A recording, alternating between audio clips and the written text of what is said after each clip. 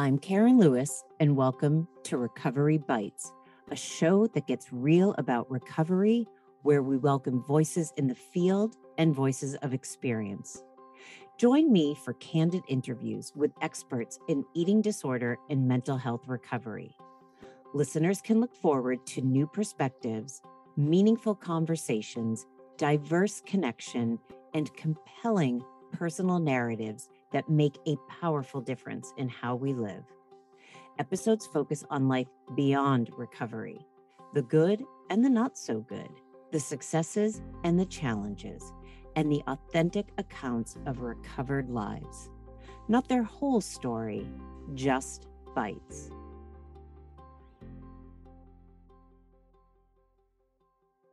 Happy holidays, everyone. We are so grateful for all of our listeners. So we are not going to be taking a traditional break from Recovery Bites throughout the holidays.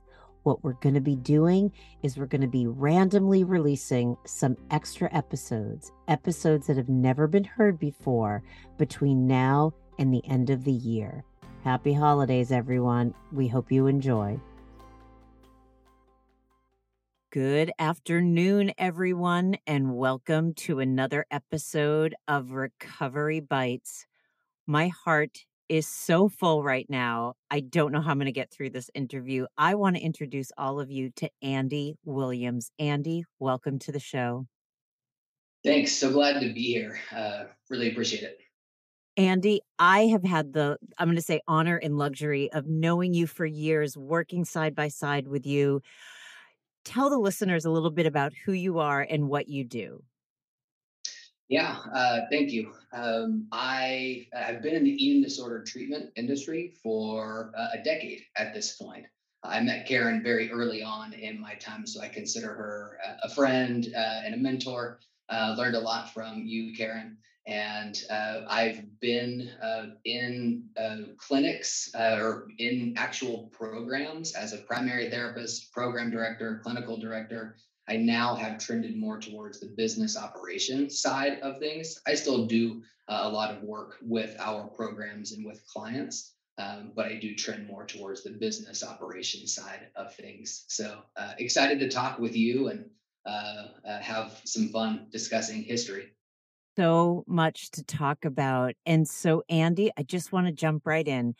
I think what I'd like to start with is, and I say this all the time, people have heard me say, you do not have to have had an eating disorder to be an incredible eating disorder therapist. For all of you who remember me always bringing up Anna Kowalski, Anna is part of the tribe with Andy and I. So, so Andy, what is it like working in the industry? Because you're really good. You know how to understand what's going on for people. What's it like being an eating disorder specialist, yet not having had experienced one?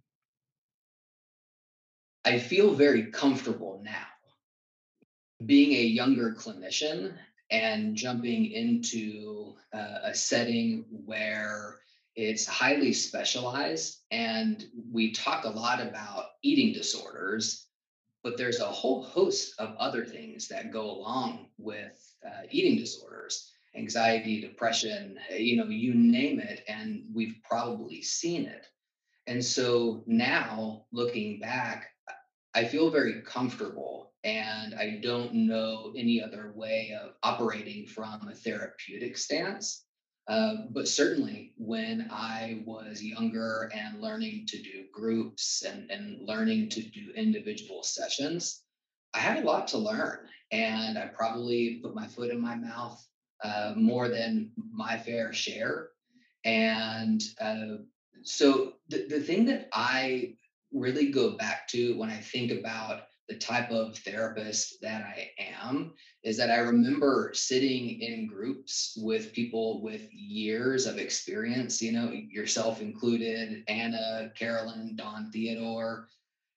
And I remember thinking and taking mental notes and trying to do things the way that you do things or the way that Carolyn would do things. And then kind of bumping up against a wall and realizing I'm not these people, so I can't be them. So I have to find my own style, my own rhythm, my own way of connecting with and communicating with our clients. And that takes time, it takes effort, it takes repetition.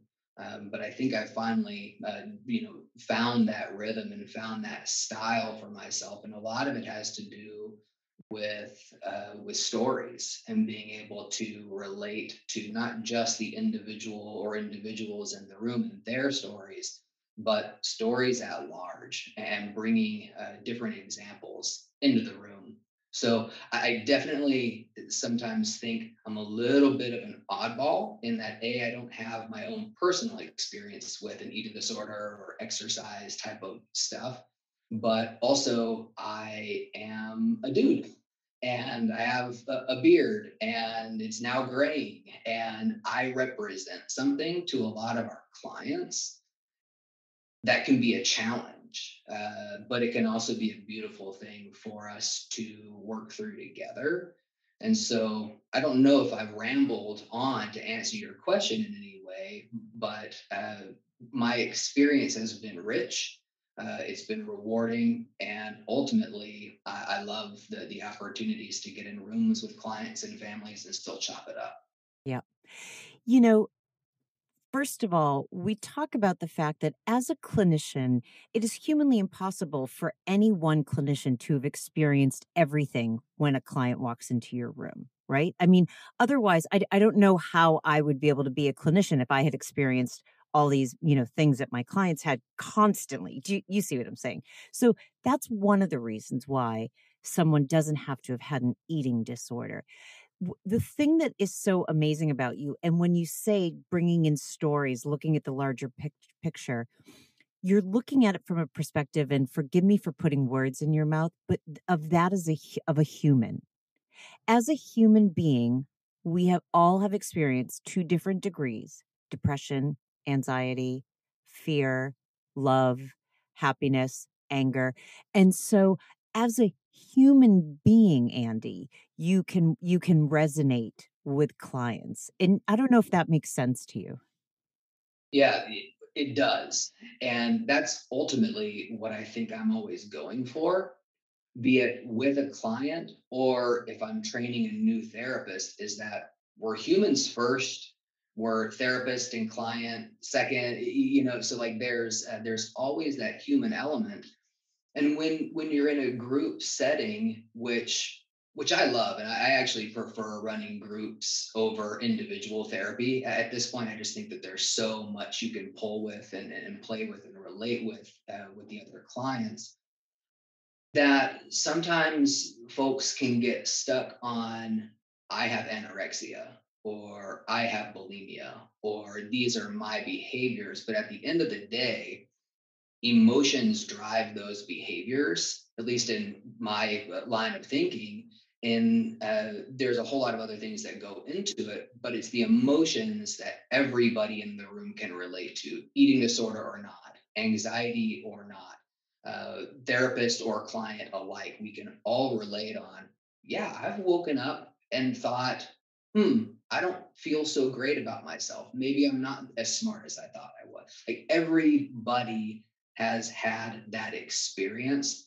So let's start there. And I think that's why I've stuck around in this industry for so long, is that we can ultimately get to that place where we're just humans looking at each other, trying to pursue the best versions of ourselves, be it client or therapist.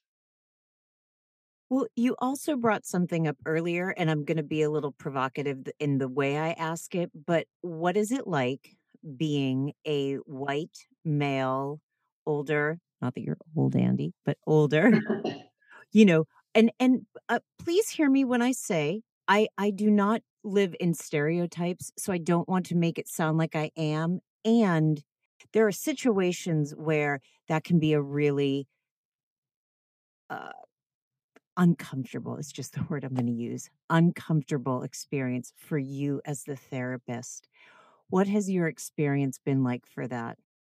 I don't think I knew I don't think I was insightful enough as a 30-year-old, 29-year-old clinician to understand, oh, there could be a real male female dynamic, in my therapeutic relationships, especially in the context of eating disorders. As I've grown, my insight has grown. I've had more experience to know, yes, this is present in the room.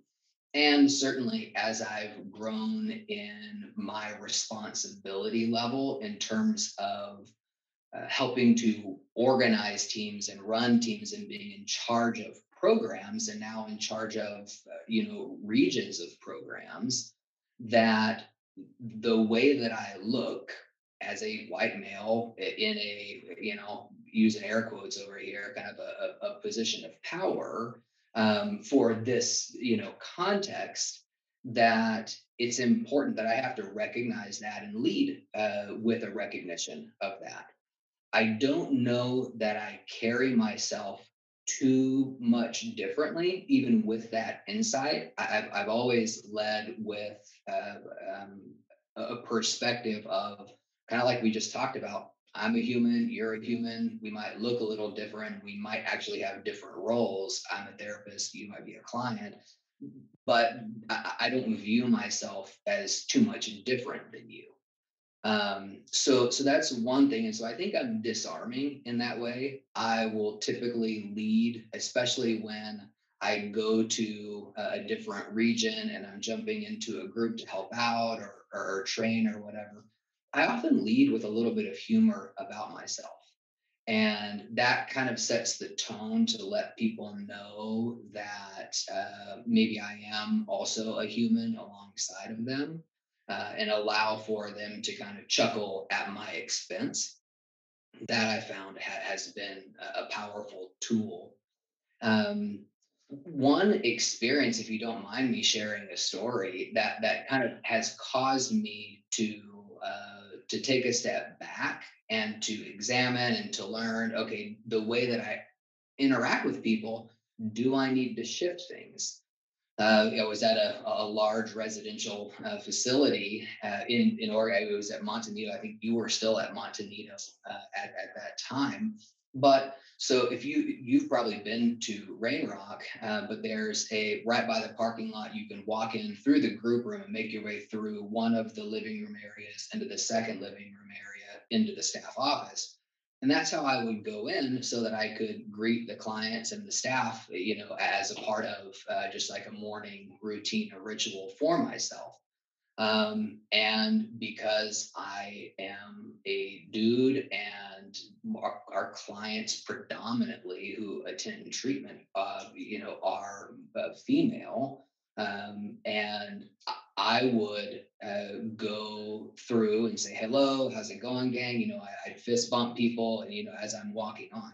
So that was my attempt at greeting, at relating to people about saying good morning.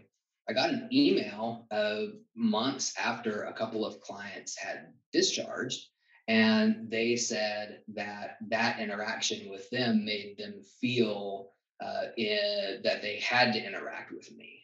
And so I had never thought of it from that perspective, and it caused me to take a step back and to understand, okay, even though I don't view myself in such a way, maybe our clients feel as though they have to interact with me even though they might not want to.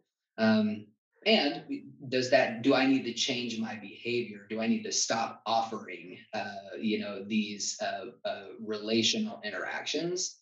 Ultimately, I have said, no, I still need to be me.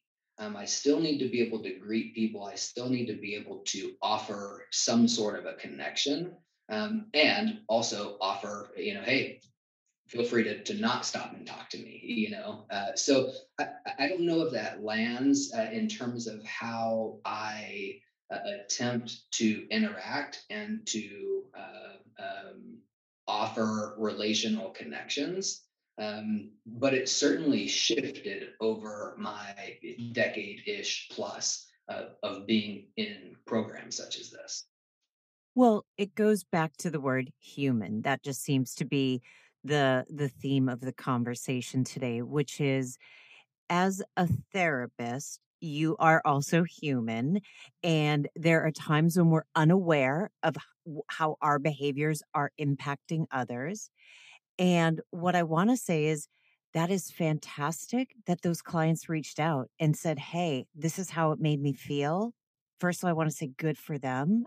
I um, and thank God, Andy, you're the kind of person to say, let me take a step back and reflect on it, because not everybody does. Just because you're a therapist doesn't mean that you're this, altruistic person that whenever you get a suggestion, you're like, okay, let me implement that to myself. You really took that in and said, wow, what does it mean? What do I need to do to make myself still be authentic and help be at the best interest of the clients? The thing about this, I think, is that I really wish it could have happened in person. The dynamic of being able to work through things in person, I think that's one of the things that I bring to the table. Because ultimately, if we zoom out, offering a fist bump to someone is fairly innocuous, and it's an attempt at let's connect, even ever so briefly. The feelings that a client has oftentimes about me when I'm in a group, if I ask a question, I tend to be very direct. That's a part of my style, it's a part of my personality. And part of what I've kind of honed over the past decade is that as you grow as a clinician, you can start to get to the heart of things a little bit quicker. And so sometimes the way in which I ask things is it's different than maybe other therapeutic styles. And a client will hear it and be maybe, oh wow, that makes me feel anxious, or it makes me feel unsafe. And ultimately, the offering of a fist bump, the asking of a well intentioned and well thought through but very direct question, it's not about me, it's about the history with that client.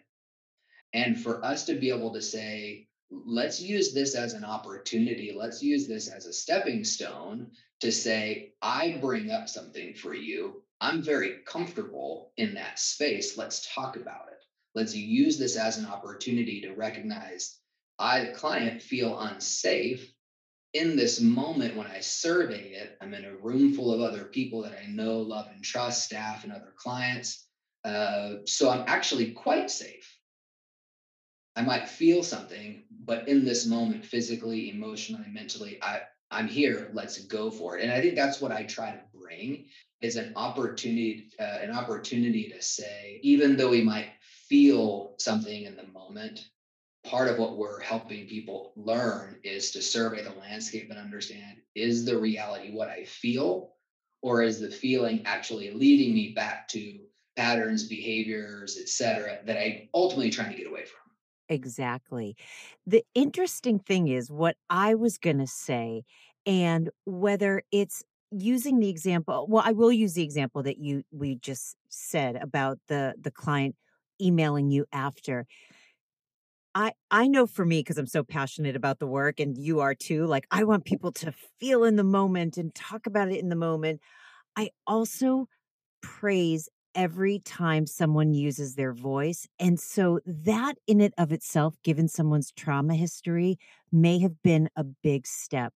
They weren't able to do it in person, but they were able to do it a few months later, through email, which that may have been the first time they've ever even come that far. Because Andy, as therapists, we all get these emails like a few months later for, saying, I wish you hadn't done that. I mean, again, we are human. And if we're sitting in front of somebody who isn't letting us know in the moment, we're not going to change our behavior. But wow, the client who can still have the courage to say, I've never used my voice before, but I'm going to hit send because I just felt really that didn't feel good to me. There's so many different levels of where people are coming from in their process. I agree. And I think we have to look at it that way because, as we know, the road to recovering from an eating disorder can be very long. And we work with clients in snippets at times. If you work in a treatment program, you can work with clients a little bit on a longer term basis, as a private practitioner. But we get to see clients do work and then return to their life. And then sometimes they come back, and that's not a failure in any way. It just means we're going to pick up where we left off. We're going to try some things differently. One of the things that I'm really passionate about, and I will say it in most groups and individual sessions, is that I want for clients to leave with a better understanding of their own power. I think oftentimes our clients come in and they might doubt that they have any power or choice or say so or agency, or pick the word. But ultimately, I want for our clients to leave with an understanding that I have powerful skills and abilities. I've sometimes used those in my eating disorder. If I can use those talent, strengths, abilities, whatever, towards recovery, towards relationships, towards a career, there's a lot there. And if people can start to believe that they offer something, that's huge. Yeah. Yeah. I want to go back, though, to a really important part of trauma work, which is exactly what you said. People who have trauma in their life, whether it's big trauma or little trauma, big T or little t, they are in a current present situation where they feel unsafe because they're coming from their past. And it is powerful to help a client understand you are responding in a completely new situation from an old paradigm. And please, everyone, hear me. I will never invalidate anyone's trauma. I'm not in any way, shape, or form.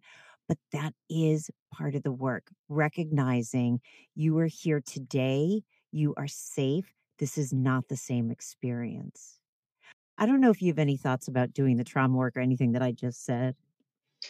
I I agree, and that's exactly what I would want for clients and families to be able to understand and to recognize is that our previous experiences, obviously, they inform our reactions. The part that I really want to get to and to help clients understand is when we start to calm ourselves, when we start to get curious about, I feel this in these scenarios and certain situations. Um, how can I calm myself? How can I look at the scenario or the situation and begin to understand in a lot of interactions, I get to choose differently. There's going to be, like this is how we have evolved as a species. We have something happen to us that is big T, little t, as you said. It's logged in our brains. And then the next time something that happens that brings up that same emotional response, our brain kind of goes back to that one spot, even if the situation right in front of us is quite different. And so I think that we have opportunities with our clients to be able to try to slow some things down, take a look at our surroundings, be it,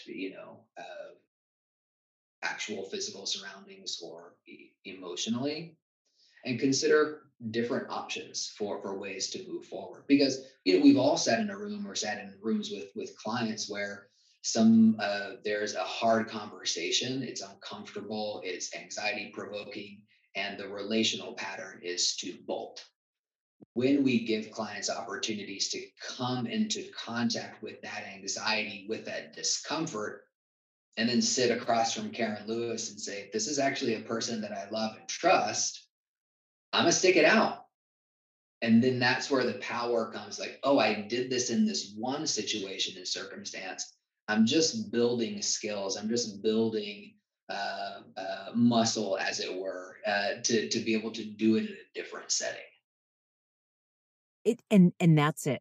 It's building on each experience, each skill, each time you try to do something differently than the old pattern. That's a big part of the work. Andy, I know this is an odd question, but what have you noticed in the whole landscape of our profession? I mean, you have a very unique perspective. You're right. You've been a primary therapist, a program director, a clinical director, and now you're in more of a leadership position. So, what has it been like moving through all of these different areas, still working with clients with eating disorders and helping them and their families and their supports and loved ones? I it's interesting. I've been kind of in my own journal and in my own thought process thinking about this. You kind of get reflective. I always tend to get reflective, in years where, a birthday ends in a 0 or a 5. I don't know why that is, but I've been reflective as of late. And the thing that I've noticed over the past decade, I think, is that there's a lot of people that are still very passionate about the work.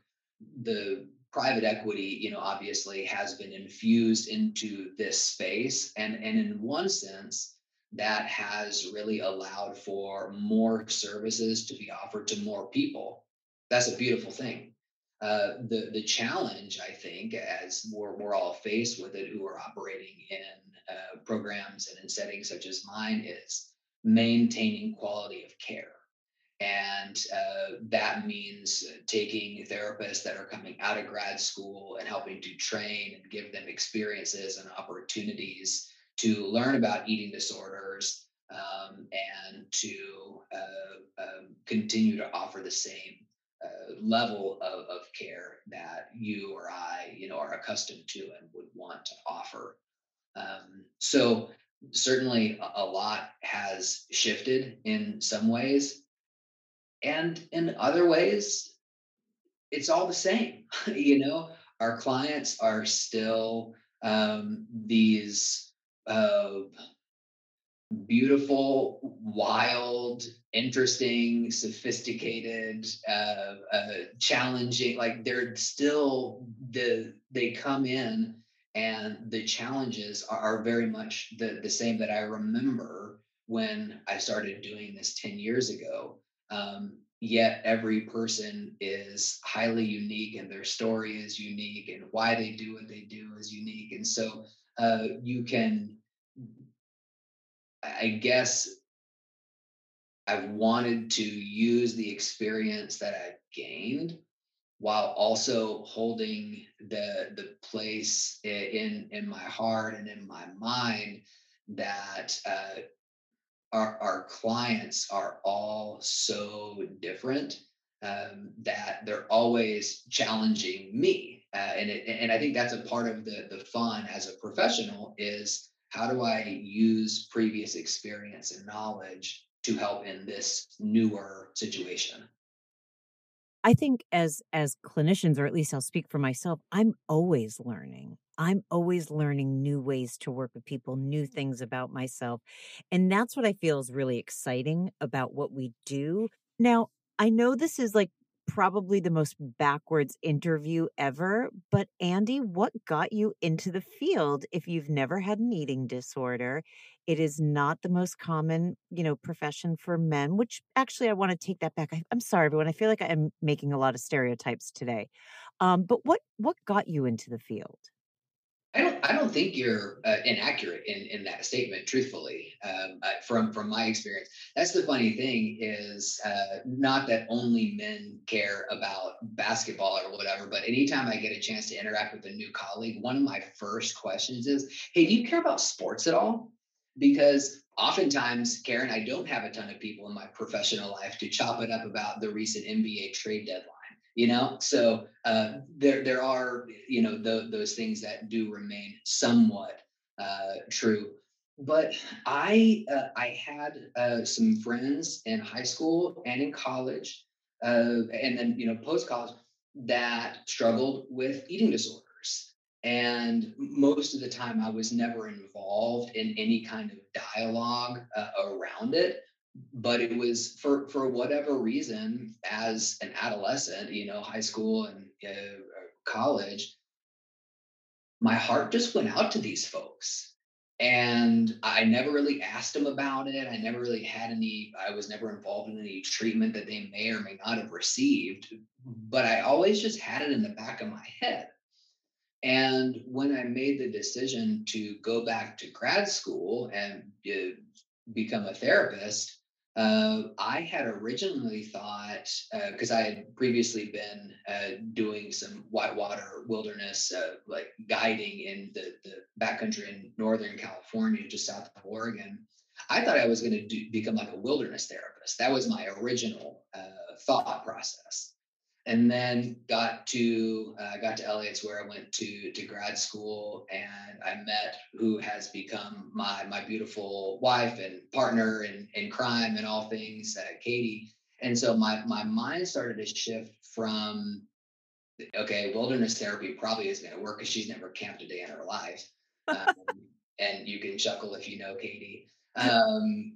So I had to start shifting, my thought process. And I was sitting in a class. It was about substance use, the class that I was sitting in. And I had this thought of, I wonder if there's a place for me in treating eating disorders. Like that seems more interesting to me than community mental health, substance, like, so my heart had kind of, for whatever reason, resonated with these folks in my life. And then, probably a decade later, I was in that class and I had that thought. So just started asking around, hey, how could I get into this field? How could I receive some training? And then ultimately, I wound up getting connected with Carolyn, who then, we built a bit of a relationship. She introduced me to Don Theodore, and who knows why, but they offered me a job, and I stuck around, and learned a ton from them. And I always knew that I love, and the reason why I think that this has been so fun for me for the past decade is that I get to do a ton of therapy and I get to do some of the really fun work.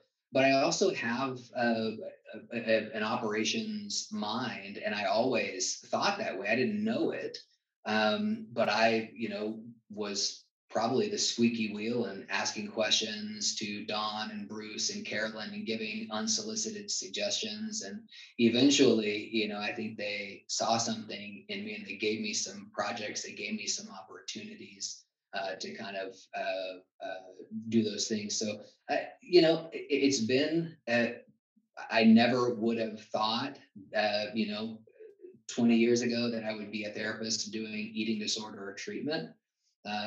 But it's weird. I can't, yeah, it's hard to think of something different at this point. Yeah. The reason why I love that narrative is because I sit with clients and they say, you know, I'm already too old to change my life, or I've always been on this one path and this is where I'm supposed to be.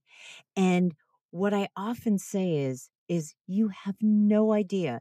If you recover from your eating disorder and and allow yourself to be present, so many things. You are going to start internalizing so many things. You're going to meet people that have impacts on you, that share your values. Your life can change in a day. And I'm not saying that to be scary. I'm saying that to be, it's exciting. And so I love that you use that because we never know. And I don't ever want anyone to feel like they're stuck. It's too late. They've made a decision and they have to follow through. anything can happen. I agree. And I think that that's one of the powerful things that we offer as people make the decisions and make the different choices to walk down that road to recovery is that oftentimes our clients are going to become different people as they move further and further away from their eating disorder. There's so much more emotional availability. There's so much more time for other passions and pursuits. And I just I think that as a professional, I am continuing to do that as well in terms of evolving in my skill set and evolving in terms of what it is that I'm pursuing. One of the things that I have done over the past few years for my own self care or whatever we want to say is I've participated in men's coaching groups where it's all been virtually over the past few years, but it's a bunch of men, on a screen, and we're kind of helping each other work through life's ups and downs. And a lot of us, kind of come from communities and cultures where men are really taught to have one emotion, which is anger. And we're learning to together, be vulnerable, shed a tear when it comes, ask for help, rather than being the solitary figure, who needs no help, the Marlboro man. And the statement that I've come to for my own self and my own growth is that there are many, many different parts of me. There's many different passions and ideas that I have. And my statement is that because I think I've been siloed at times where I'm only a therapist, I'm only pursuing this, and I've neglected relationships, or instead of putting down the book while studying for an exam, I could have taken a time out and gone to play basketball, and I missed out on some of those things. So my statement for myself is that I want it all. I can be dedicated to my family. I can be dedicated to my career. I can take off and go into the wilderness and go camping. I can have all of those things. And that's my statement that I keep telling myself. And I want I think that that's what we offer our clients and their families as they meet with us and they attend treatment programs is that you can do it all. Clients, and again, I will speak from my own experience. I was very one-dimensional in my eating disorder. I didn't know there could be many different parts of me, and some parts contradict the other ones, but they're still parts of me. That's who I am. I have a question, and I don't know if this is just me getting all metaphorical, but how do you ever take like the metaphor that like you used to guide people on the water? You would show them, you would navigate them, show them how to go, help them, show them their surroundings. Don't forget to look up there. Don't forget to see this. Look in the water. Is there anything about that that you use in your clinical work, or am I just being so off my, me being creative? I'm going to use the word creative, everyone. I love it. Yes, I think that both from a metaphorical stance, but also from a confidence stance. When you're alone in the wilderness with a group of people who, for the most part, they don't jump into a river and get on this weird rubber polyurethane thing and paddle themselves through, choppy waters. You're in charge of a lot. And so that confidence of being able to navigate someone in a literal wilderness translates from an emotional or a therapeutic stance that we're oftentimes helping guide people through an emotional or a relational wilderness, a very turbulent Yeah. experience. The one of the analogies that I use a lot in terms of these various parts of ourselves is that rivers are not these solitary things. they have many different tributaries that all kind of wind their way through rough country to create the Klamath River. That was the river that I guided on. The Mississippi River. Like, we can think of the nearest large river to you, the listener, and there's many different tributaries. And I think a lot of the when oftentimes when times are hard, we can look at that and we can say, this sucks. Oftentimes when we look back, it's those hard times that actually propel us and transform us into who we are, and oftentimes the person that we want to become. And when two rivers meet, or when two streams meet, that confluence is oftentimes very turbulent and choppy. But from a whitewater river perspective, that's the fun stuff. That's actually what you pay the big bucks for.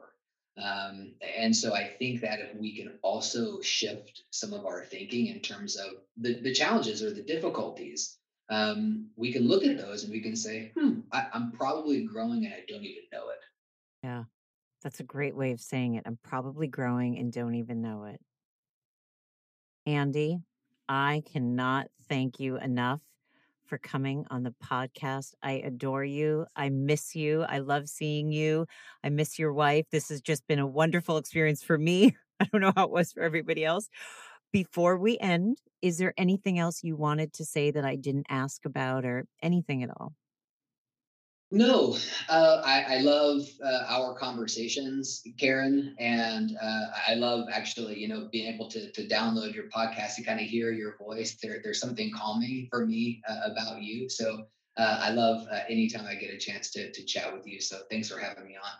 My pleasure. My pleasure. All right, everyone. That does it for another episode of Recovery Bites. I look forward to speaking with each and every one of you next week. Take care and stay safe. We hope you enjoyed this week's episode of Recovery Bites. Be sure to visit recoverybitespodcast.com to join the conversation, access show notes, listen to past episodes, and more. You can also find us by searching for Recovery Bites on Apple Podcasts, Spotify, and major podcast streaming players. For weekly episode releases, you can follow us at Recovery Bites Pod on Instagram. If you're interested in becoming a guest on the show or to submit a guest request, please visit KarenLewisEDC.com/podcast sign up to begin the process. I'd also like to send out a heartfelt thank you to my producer, Jen Galvin. It is unbelievable the magic she does behind the scenes. All right, everyone. See you next week for another Recovery Bite. Thanks for listening.